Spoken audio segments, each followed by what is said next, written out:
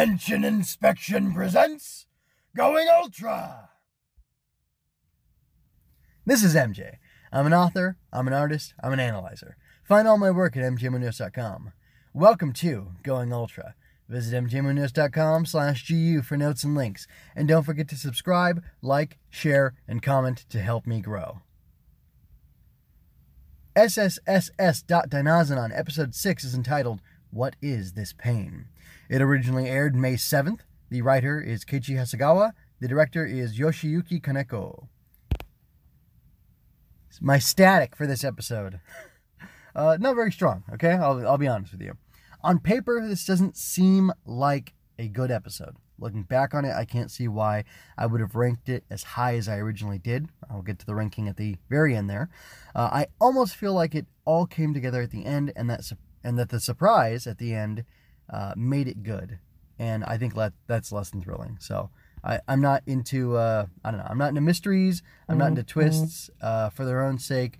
I'm not into a lot of things just because they're cool or catchy or trendy or whatever. I like stuff that's, high quality, as Comrade 01 taught me.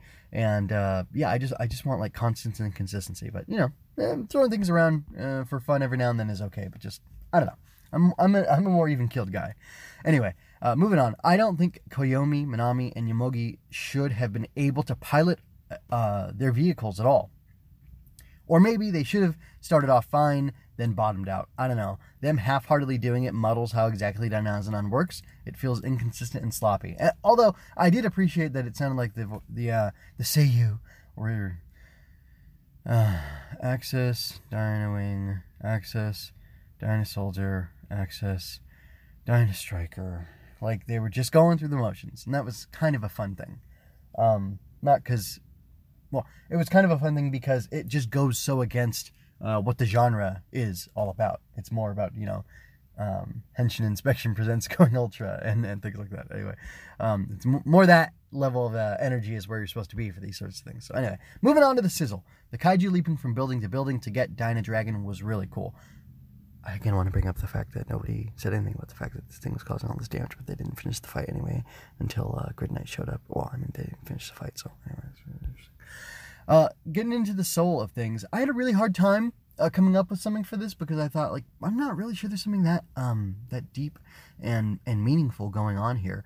But Mujina and Koyomi's interactions at 721, or whatever the store is called, were interesting.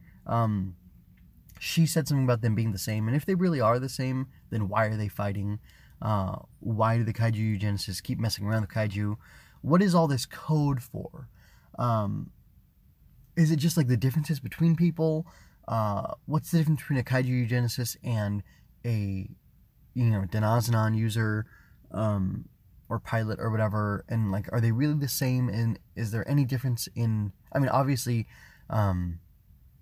with the instance domination, the kaiju eugenicists are taking over and controlling a kaiju, but we saw two of them do it together because one of them was having trouble doing it. I can't remember the other guy's name, but I think the redhead guy or pink-haired guy, whatever, and Mujina worked together. And I really liked the detail of how she did it. She passed her hand in front of his hand that was controlling the kaiju, then brought it over and did her little thing where she splits it in front of her eye. That was pretty cool. That was slick. Weird little the arm swinging and all the stuff that they do in Tokusatsu to transform and stuff, like the henshin poses, all that stuff is really cool. On a dumb, lizard brain level maybe.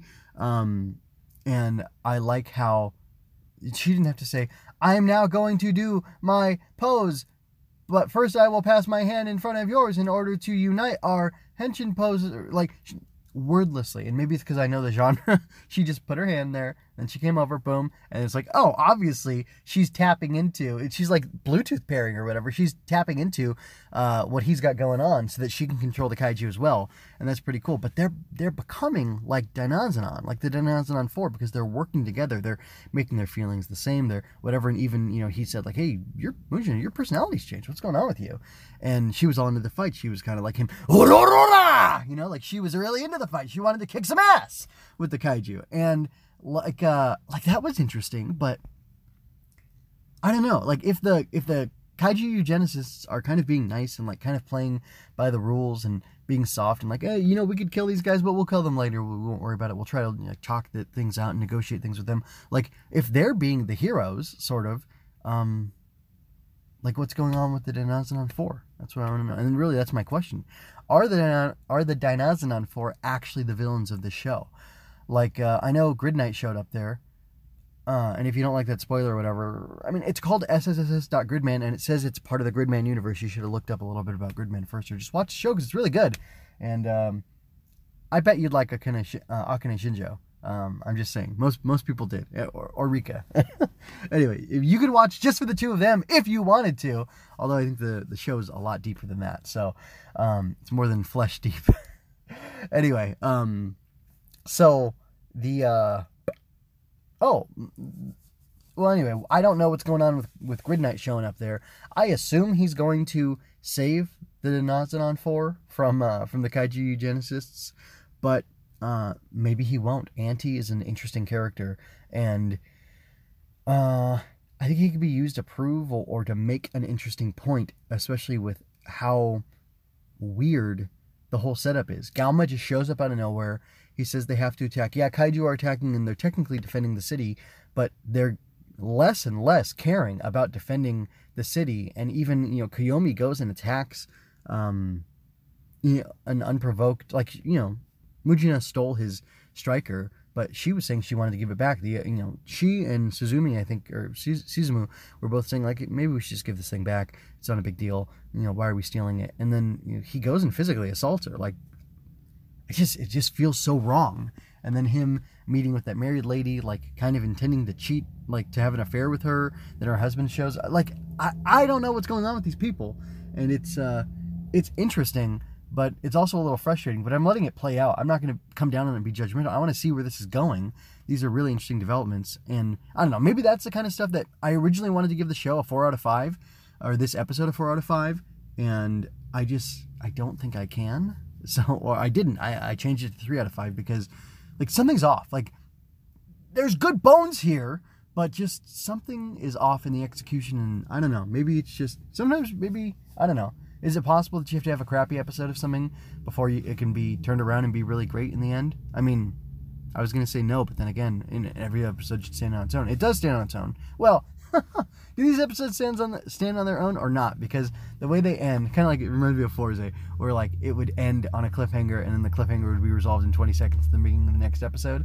It's kind of irritating. But that's that guy wrote what was it? Gurren Lagann, the giant drill mecha one.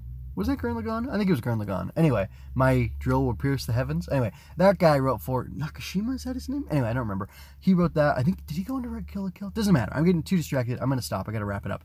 But I don't know, like, what style that is. It kind of reminds me of my favorite construct in poetry, which is a caesura, which is where you stop. There's like a pause for a beat in the middle of a line, and then it goes on in the next. And then it's kind of like every line in the poem has like 2 halves, and it's almost like when you have the caesura, it stops and then continues, and the second half of the first line of the line you're on now kind of works with the first half of the following line, and so on and so forth. But then again, the first and second half of each individual line should work together, so it almost feels like it's this, like, you're stopping in the middle, like kind of like, I don't know, sometimes manga chapters feel like that. The 10 to 12 pages or whatever, like it feels like, oh, this is a break, but is it just to keep you in suspense, to keep you coming back for the next weekly issue or what? Maybe, I don't know. It's kind of frustrating, but then again, it's kind of good. So I don't know. Is this made for the trade? Are you supposed to marathon this thing, or is it written to be an individual stand on its own thing each and every episode?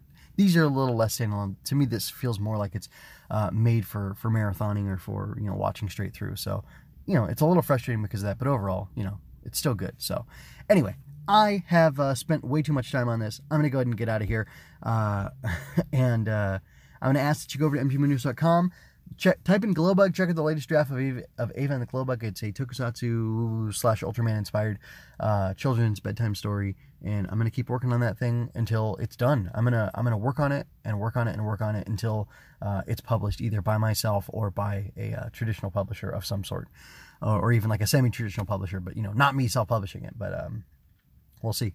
We will see what happens. I'm excited about that project. Anyway, check out all the other Going Ultra stuff I'm doing. I'm also, at this time, reviewing The Bad Batch, Star Wars, The Clone Wars, or, it's the following up, it's the show that takes place in the aftermath of Star Wars, The Clone Wars. It's called The Bad Batch. It's about these guys. You'll know what it is.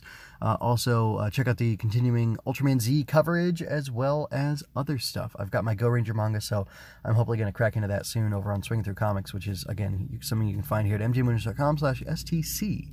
So, with that, I'm going to remind you that you don't have to shout Henshin to be a hero. With that, I'm going to leave you with peace and blessings. This is MJ, signing out.